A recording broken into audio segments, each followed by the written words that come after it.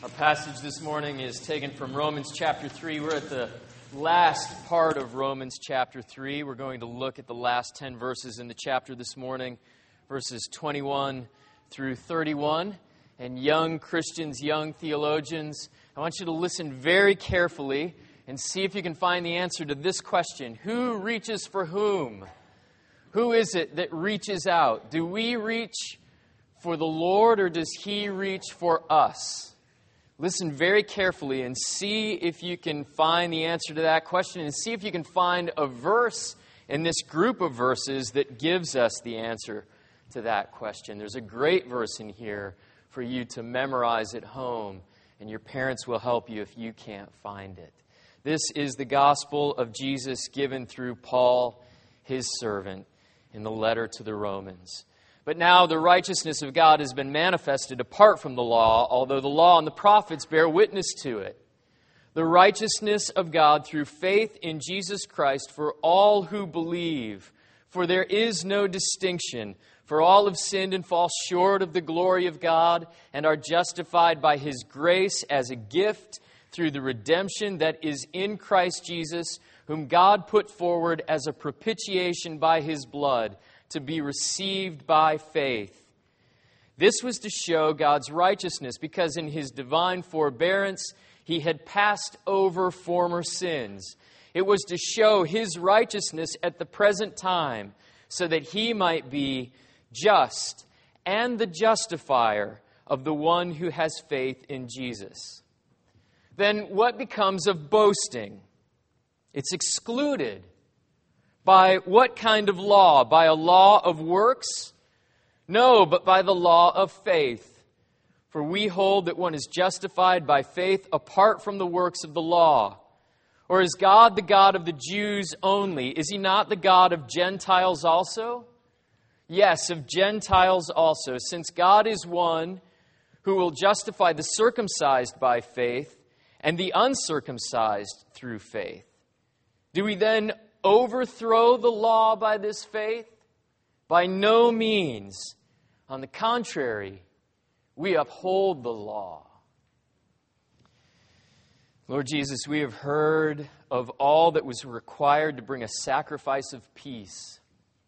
All the regulations, all the requirements as to how the animal was to be killed and butchered and then offered up. And reading through the passage together, the hard passages of Leviticus, we realized we could never bring a peace offering that would even approach the satisfaction of our God. We have no peace offering that we could offer that would be approved in the sight of God. We cannot win peace with God for ourselves. And so you've won peace for us with you. You have offered up Jesus, the perfect peace offering. And now let that peace settle into our minds and our hearts, and hold out to us Jesus, the peace offering again.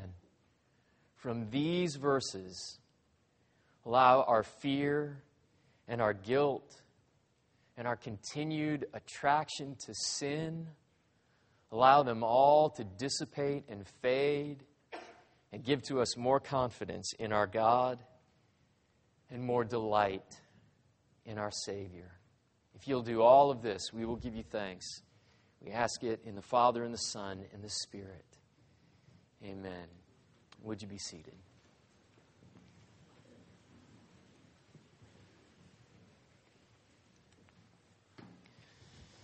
Nature cannot be hidden. The stuff that's inside of us, the essential quality that makes us up, the drive and the force and the principle at work in us that makes us who and what we are. It can't be hidden away. Nature always comes out. Did I ever tell you about the time a couple of years ago when I bought a recording of pirate songs? It was a recording, an anthology of authentic pirate songs, many of them dating back to the 18th century, the early part of the 18th century. Now, the story is that I went to the music store to buy a Christmas album. And I couldn't find what I was looking for, so I asked the clerk for help, and she went to the back room to see if what I was looking for was in stock. And she was gone an awfully long time. So in the meanwhile, I found this album of pirate songs, and I listened to it. And in the first 3 songs that I previewed, I was pretty impressed. It was interesting. It was different. Current artists doing modernizations of work songs and sea shanties. So the clerk came back out to the front of the store and she said, "We don't have the album you're looking for." And I said, "That's okay, I'll just take these pirate songs." And she rang them up and she put them in the bag, and I took them back to the office and I put them in my machine and I played them while I was working around the office, filing papers, throwing things away, tidying up. It all went pretty well, and then the lyrics took a turn for the shocking. And there was a song where there were cuss words strung together in ways I didn't know you could put cuss words together. So I ran over and I turned the volume down just in case one of you happened to come into the office, because I didn't want to have to explain that one. And I thought, well, maybe it's just that one song. And the next song was worse. And the song after that was X-rated. Reminded me of the limericks my Uncle Art used to sing at family reunions, the kinds of limericks you're not supposed to sing at family reunions. So I shut it off and I went over and picked up the cover, the case of the album, and I looked at it. There were no warnings printed on it anywhere. No parental advisory labels, nothing. What had I missed? Just the obvious. What did I think pirates would sing for months and months at sea? Why did I think that pirates would suddenly not act like pirates? Why did I think that pirates would deny their own nature and pretend to be something they're not, like gentlemen? Our nature, whatever is in us, whatever the essential quality is that makes us up, it always comes out. Paul's argument in this part of chapter 3 is that God isn't about to hide his nature. He won't hide it for you because it makes you uncomfortable. It's a little bit too much. And he's not about to hide it for the culture or the world. He won't be quiet about his nature. Why on earth or in heaven would the perfect one hide his perfection or be quiet about it? In fact, Paul goes to great lengths to tell us in verses 21 and 22 that God means for his nature to be manifested. The law and the prophets have testified to it, but now he's making it visible and obvious. And in verses 25 and 26, Paul says the same thing in a different way. He intends to show his nature. It shouldn't surprise us, because we show our nature too. We're not quiet about our nature, and we're not good at hiding ours, according to verse 23. For all have sinned and fall short of the glory of God. It's a universal problem. Our nature just isn't like God's nature. And that's the reason you can go to a music store to buy incarnation songs and say, these pirate songs are just as good. Our nature is nothing like his. So what are we going to do about the universal problem? Well, we try to use the law. We use the law to make ourselves look a little better. We use the law to try to say, look, my nature's not as bad as you say. It's not as bad as all that. I'm pretty good, and pretty good is good enough. Or we really abuse the law, thinking we can use it to pull ourselves out of our nature. We will work our way out with the law. I'm going to law my way out of my fallenness and my sinfulness. But that's some steep law-keeping. So again, Paul corrects our view of the law in verses 27 through 30. The law was designed to show us God's perfect nature against our fallen nature. So first, the law shows us the needed conversion of our hearts. It's supposed to make our hearts ache as it shows us our nature. And our aching hearts are supposed to reach up to the God who is reaching down to us. That's verse 27. You can't use the law for boasting, Paul says in verse 27. But then against the design of the law, our arrogant hearts try to turn the law into a ladder by which we can climb up to join God in His nature. Again, from verse 27. What kind of law is this? Is this a law of works? And our hearts try to use it that way. And then our deceived hearts discover that when we try to make the law a ladder, it turns into a slide. And we go sliding further into our nature and further away from God. That's the tail end of verse 27. No, this is not a law of works. This is the law of faith. And we're right back where we started. And our aching hearts are again to reach out to the God who is reaching down to us. Now that Paul has reoriented us to the law, now that he's corrected our continually broken thinking and feeling about the law, here's what Paul's getting on about. Every morning, I get up and I force Jennifer to endure the same routine. I get dressed for the day, and then I go chase her down in whatever part of the house she is, and I ask her to critique what I'm wearing. Does this shirt go with these pants? What shoes do I wear with this? Are you sure this fits right? Every day, I subject her to the same routine, and she's been very patient with it all until recently she became annoyed, and she said, you worry about what you wear more than a woman. In all the time I'd been doing this, she'd never asked me about it, and I'd never explained it, but now I had the opportunity. So I said, well, you need to know that I do this for you. She said, you do this for me. How is this for me?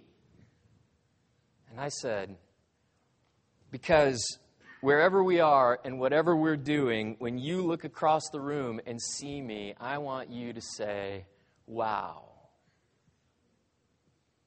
And she said, well, this is a Tuesday, and you're not getting a wow on a Tuesday. And I said, no, you don't understand. Even on Tuesdays, I want you to look across the room, and when you see me, I want you to say, wow. Now, do you get it? The theological wow factor that Paul is giving to us here is the righteousness of God. 4 times he speaks of God's righteousness. Actually, it's more. The derivatives of the word used for righteousness number even beyond that measly 4. But in English, we can at least point to these 4 instances of it. Righteousness is what he manifests. That's verses 21 and 22. Righteousness is what he shows. That's verses 25 and 26. Look, we should talk about what righteousness is before we go any further. It's a very technical definition. And it means to have this strict adherence to the law, which doesn't quite fit God. We need to adjust it a little bit. God's not subject to His law the way we're subject to His law. He has a different relation to it. So let's adjust the definition this way. For God, righteousness is His attentive love for His own inherent lawfulness. Or we could say it a little bit differently. It's the full beauty of lawfulness that flows out of His being and out of His character. Righteousness is the nature that God wears when we glimpse Him and we see Him from across the room, from across the distance. It's His righteousness that's supposed to make our hearts catch. But remember the size of the problem, for all have sinned and fallen short of the glory of God. We don't even begin to near God in His glory. Can't even begin to approach Him in our sin, in our love of our sin, we can't appreciate His righteousness. We don't have eyes for the righteousness of God. We can't even recognize what true righteousness is. We are foreigners and we're oblivious to it. You can really begin to sense the danger and the magnitude of our sin when it's put before us this way. The beautiful one in all of his beauty is not beautiful to us. And what is not beautiful has our hearts.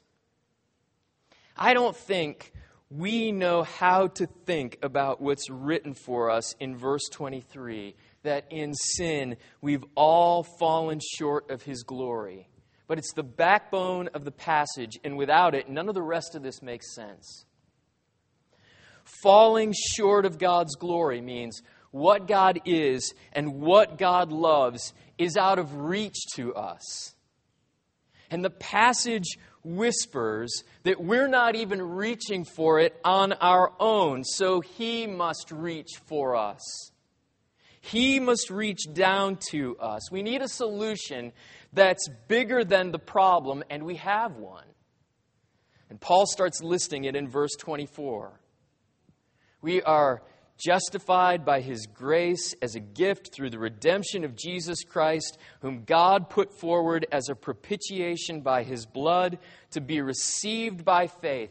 This was to show God's righteousness because in His divine forbearance, He had passed over former sins. It was to show His righteousness at the present time so that He might be just and justifier of the one who has faith in Jesus.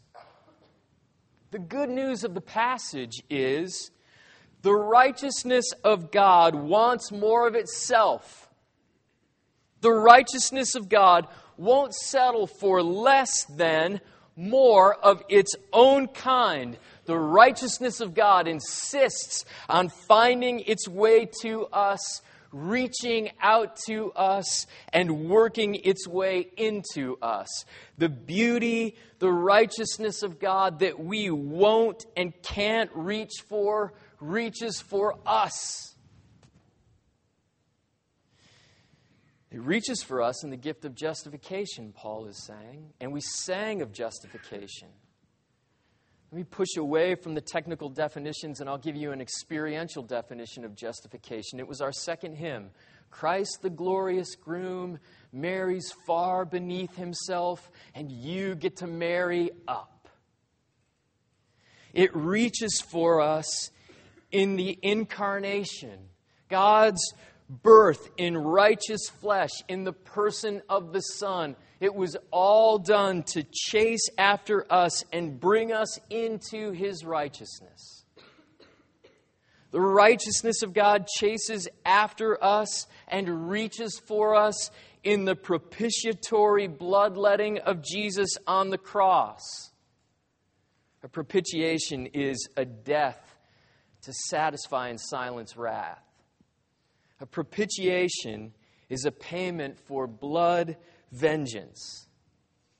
The bleeding out of Jesus on the cross, in other words, is also the bleeding out of God's immeasurable anger for our sin. And it's the bleeding out of our willful resistance and rejection of His vigorous righteousness. The righteousness of God reaches out for us in the resurrection of Jesus, which is the Passover, according to verse 25. By faith in the risen Jesus, we walk out of the tomb with blood smeared over the top of the door and down the sides of it.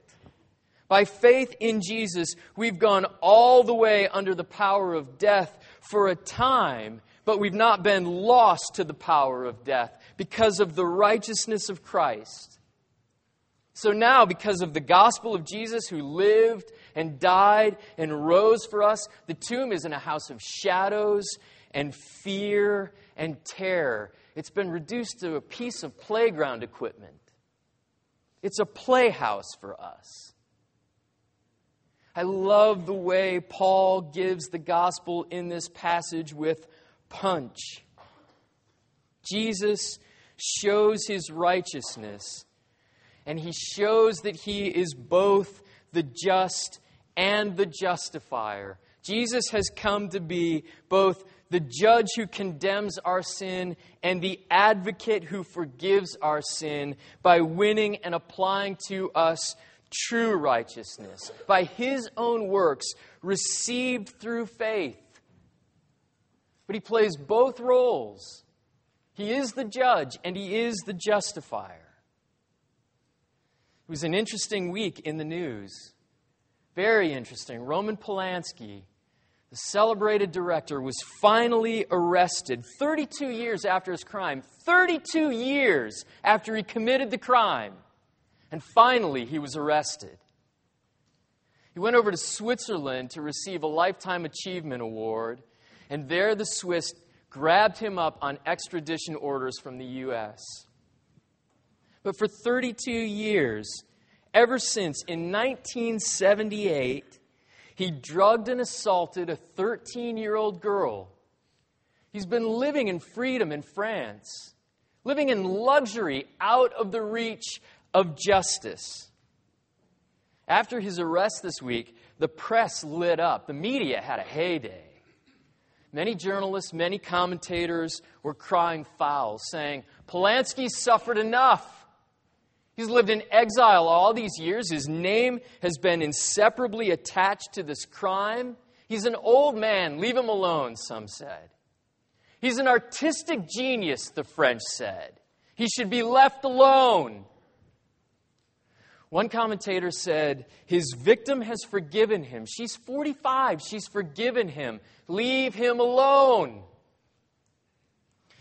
One commentator, there was only one that I read, but still there was one who said, we punish crimes even 32 years later because we believe in justice. We believe there is a right and a wrong. And what Polanski did was wrong, and it should be called wrong.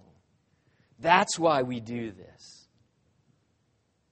Also this week, strange that it happened this week, but it happened this week.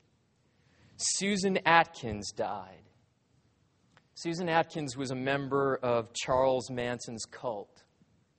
She was actually the cult member who murdered Roman Polanski's wife and his unborn child back during the cult's killing spree in August of 1969. She was serving a term of life in prison. She died of a brain tumor.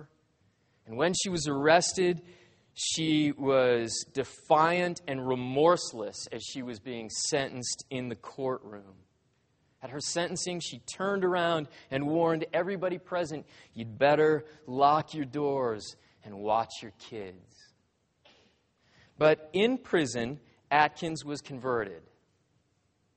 Jesus showed her the horror of her sin and her unrighteousness, and he reached for her with his righteousness, and her heart was turned as she was found by Jesus the Savior. And she publicly renounced her crimes, and she publicly renounced Manson himself, and her last recorded words were, "My God is an amazing God." There is something deep within us that wants God to be both, needs God to be both. We want God to be the judge who lets no crime pass unjudged. And we want and need him to be the justifier who propitiates for and forgives and recreates the guilty. In order to be complete people, we need both full justice and full grace. You can't have one or the other. You need both full justice and full grace for assurance and peace and joy. We need to know that at the same time we can be severely condemned and jealously claimed. Martin Luther has A beautifully paradoxical saying that captures the complexity and the simplicity of this gospel at the same time. Martin Luther said, "God loved us even while He hated us." And that's justification.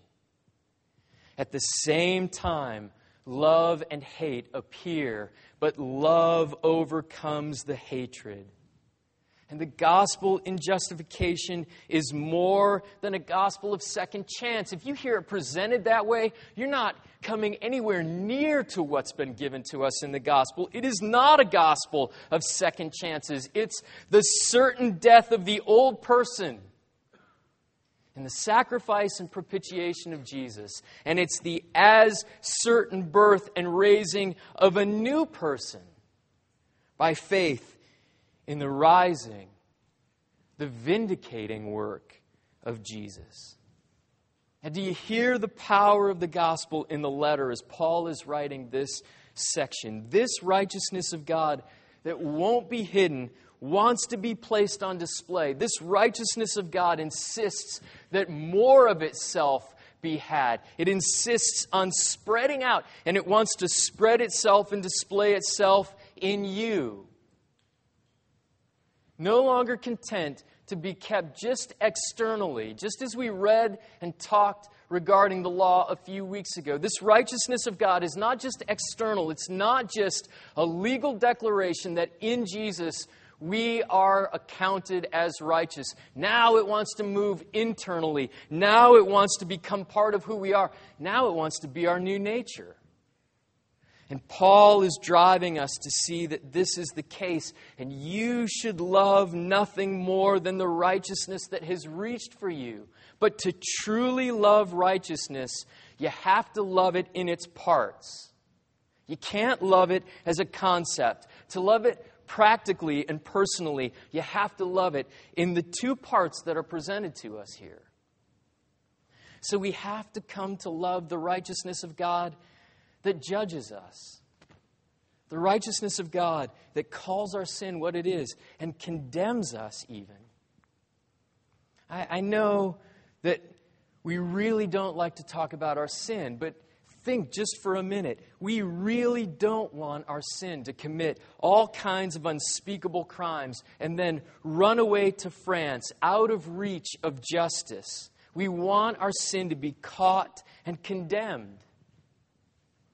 We should really pray for a deeper sense of verse 23. Let us see our sin. Let us see, O Lord, how far short we fall of your glory. Open our eyes to see ourselves and break our hearts with what you let us see when you show us ourselves. I know in our church, lots of folks say, we talk way too much about our sin. It's too heavy. It's too morbid. It's too depressing.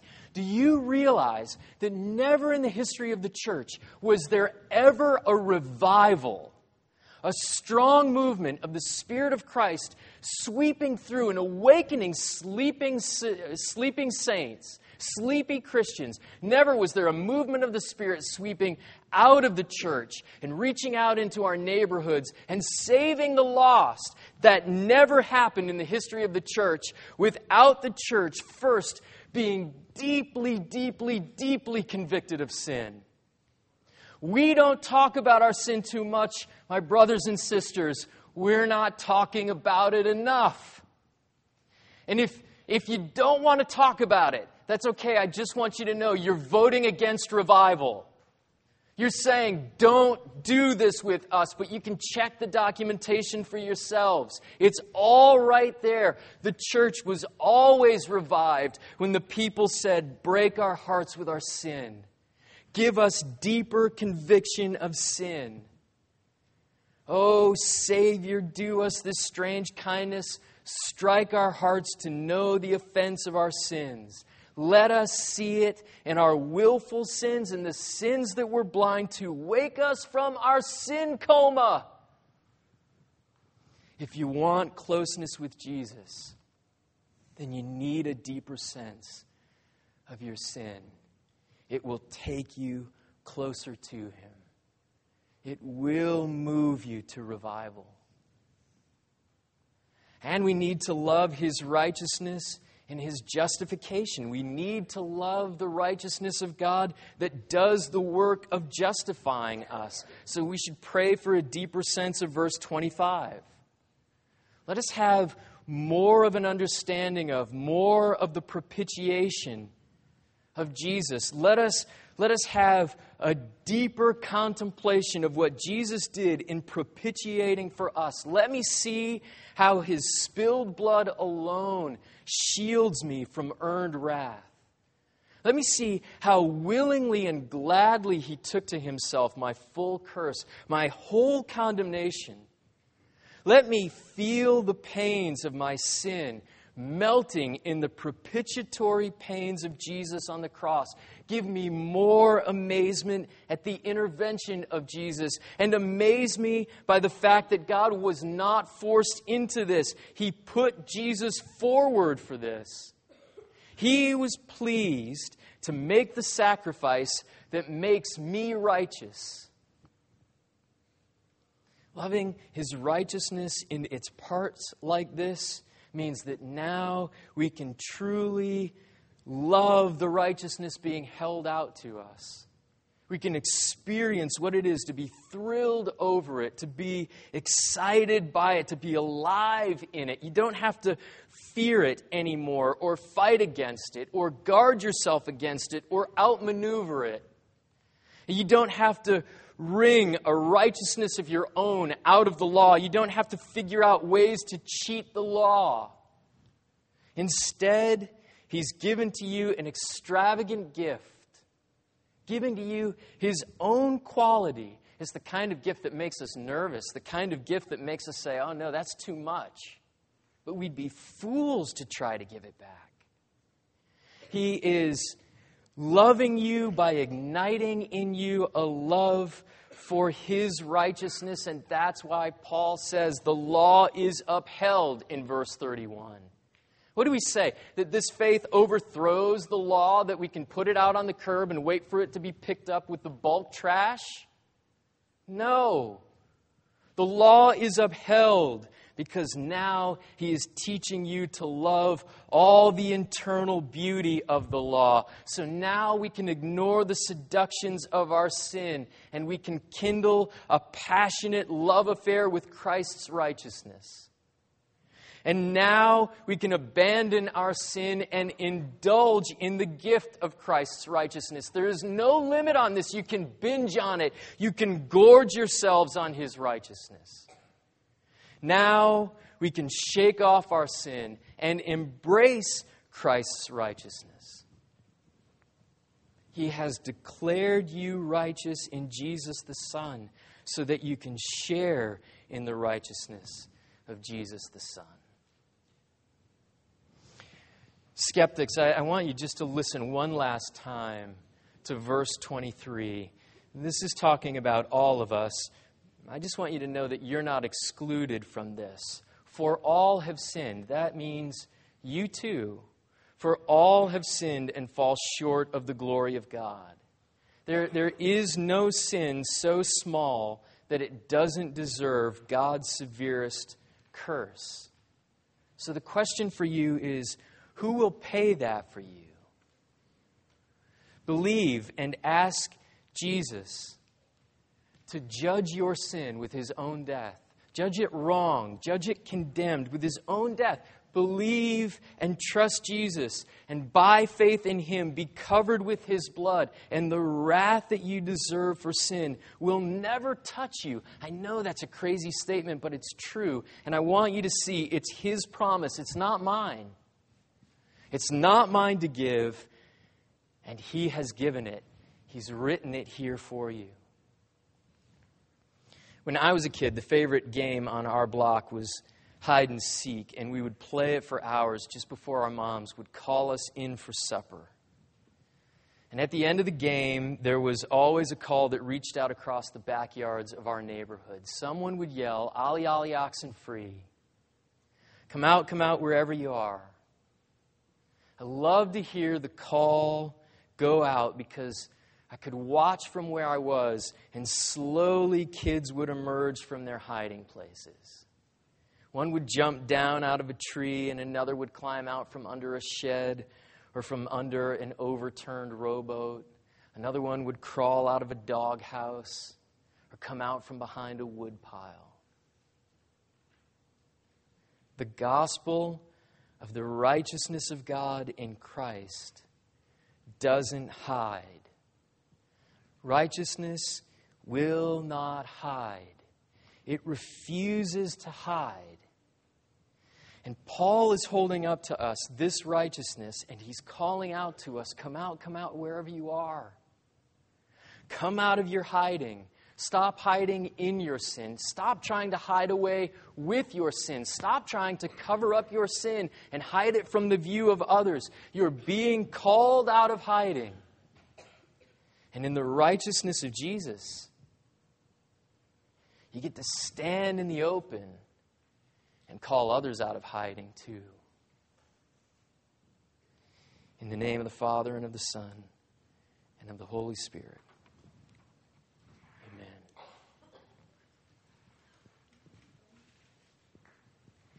Now, Lord Jesus, we ask you for these two things. Give us a deeper sense of our sin. We're slow to pray for this. We can be so shallow in our faith. I'm alarmed by my own shallowness day after day and week after week. But give us a deeper sense of our own sin.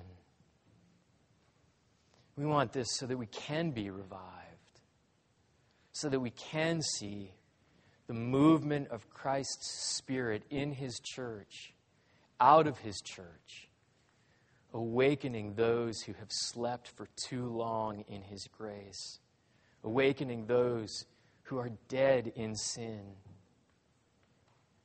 Give us a deeper sense of our sin, break our hearts for it, and then heal our hearts by giving to us a deeper sense of the justification of Jesus. Everything that was required for our peace sacrifice, Jesus has performed.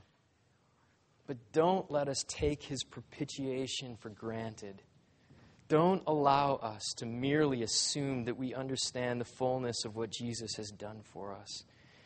Instead, give to us a vivid view of all that Jesus has accomplished by making Himself our wrath-silencing sin sacrifice. Heal our hearts and fill our hearts with joy to know righteousness has reached out for us this thoroughly and completely, being just and justifier at the same time.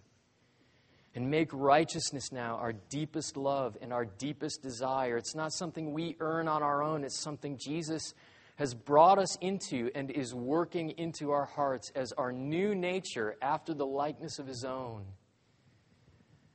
Make us the kinds of people who hunger and thirst for righteousness, as Jesus said in the Sermon on the Mount. And we confess we have not been those people. We've hungered and thirsted after a lot of things. But righteousness would be at the end of that list. And now we ask you to invert it. And we ask you to reset the priorities for us and make our hearts hungry and thirsty to enjoy the love of our God and to return love to Him by sharing in and participating in the righteousness that is the gift of grace from Jesus our Savior. And if you'll do this, all the effects of it, all the ends of it, all the marks of it will be obvious. We won't have to argue for it. We won't have to make long cases trying to describe the ways righteousness is alive and at work in us. It will be obvious and visible. Man, we long to be a church like that. I long to be a man like that. And so now, Jesus, reach for us and do these works of your intention in us, and we will give you thanks. We ask these things because you are the gracious one who has shown himself to us and called us into his grace. And we know that these appeals will not go unheard. Do this, O Savior.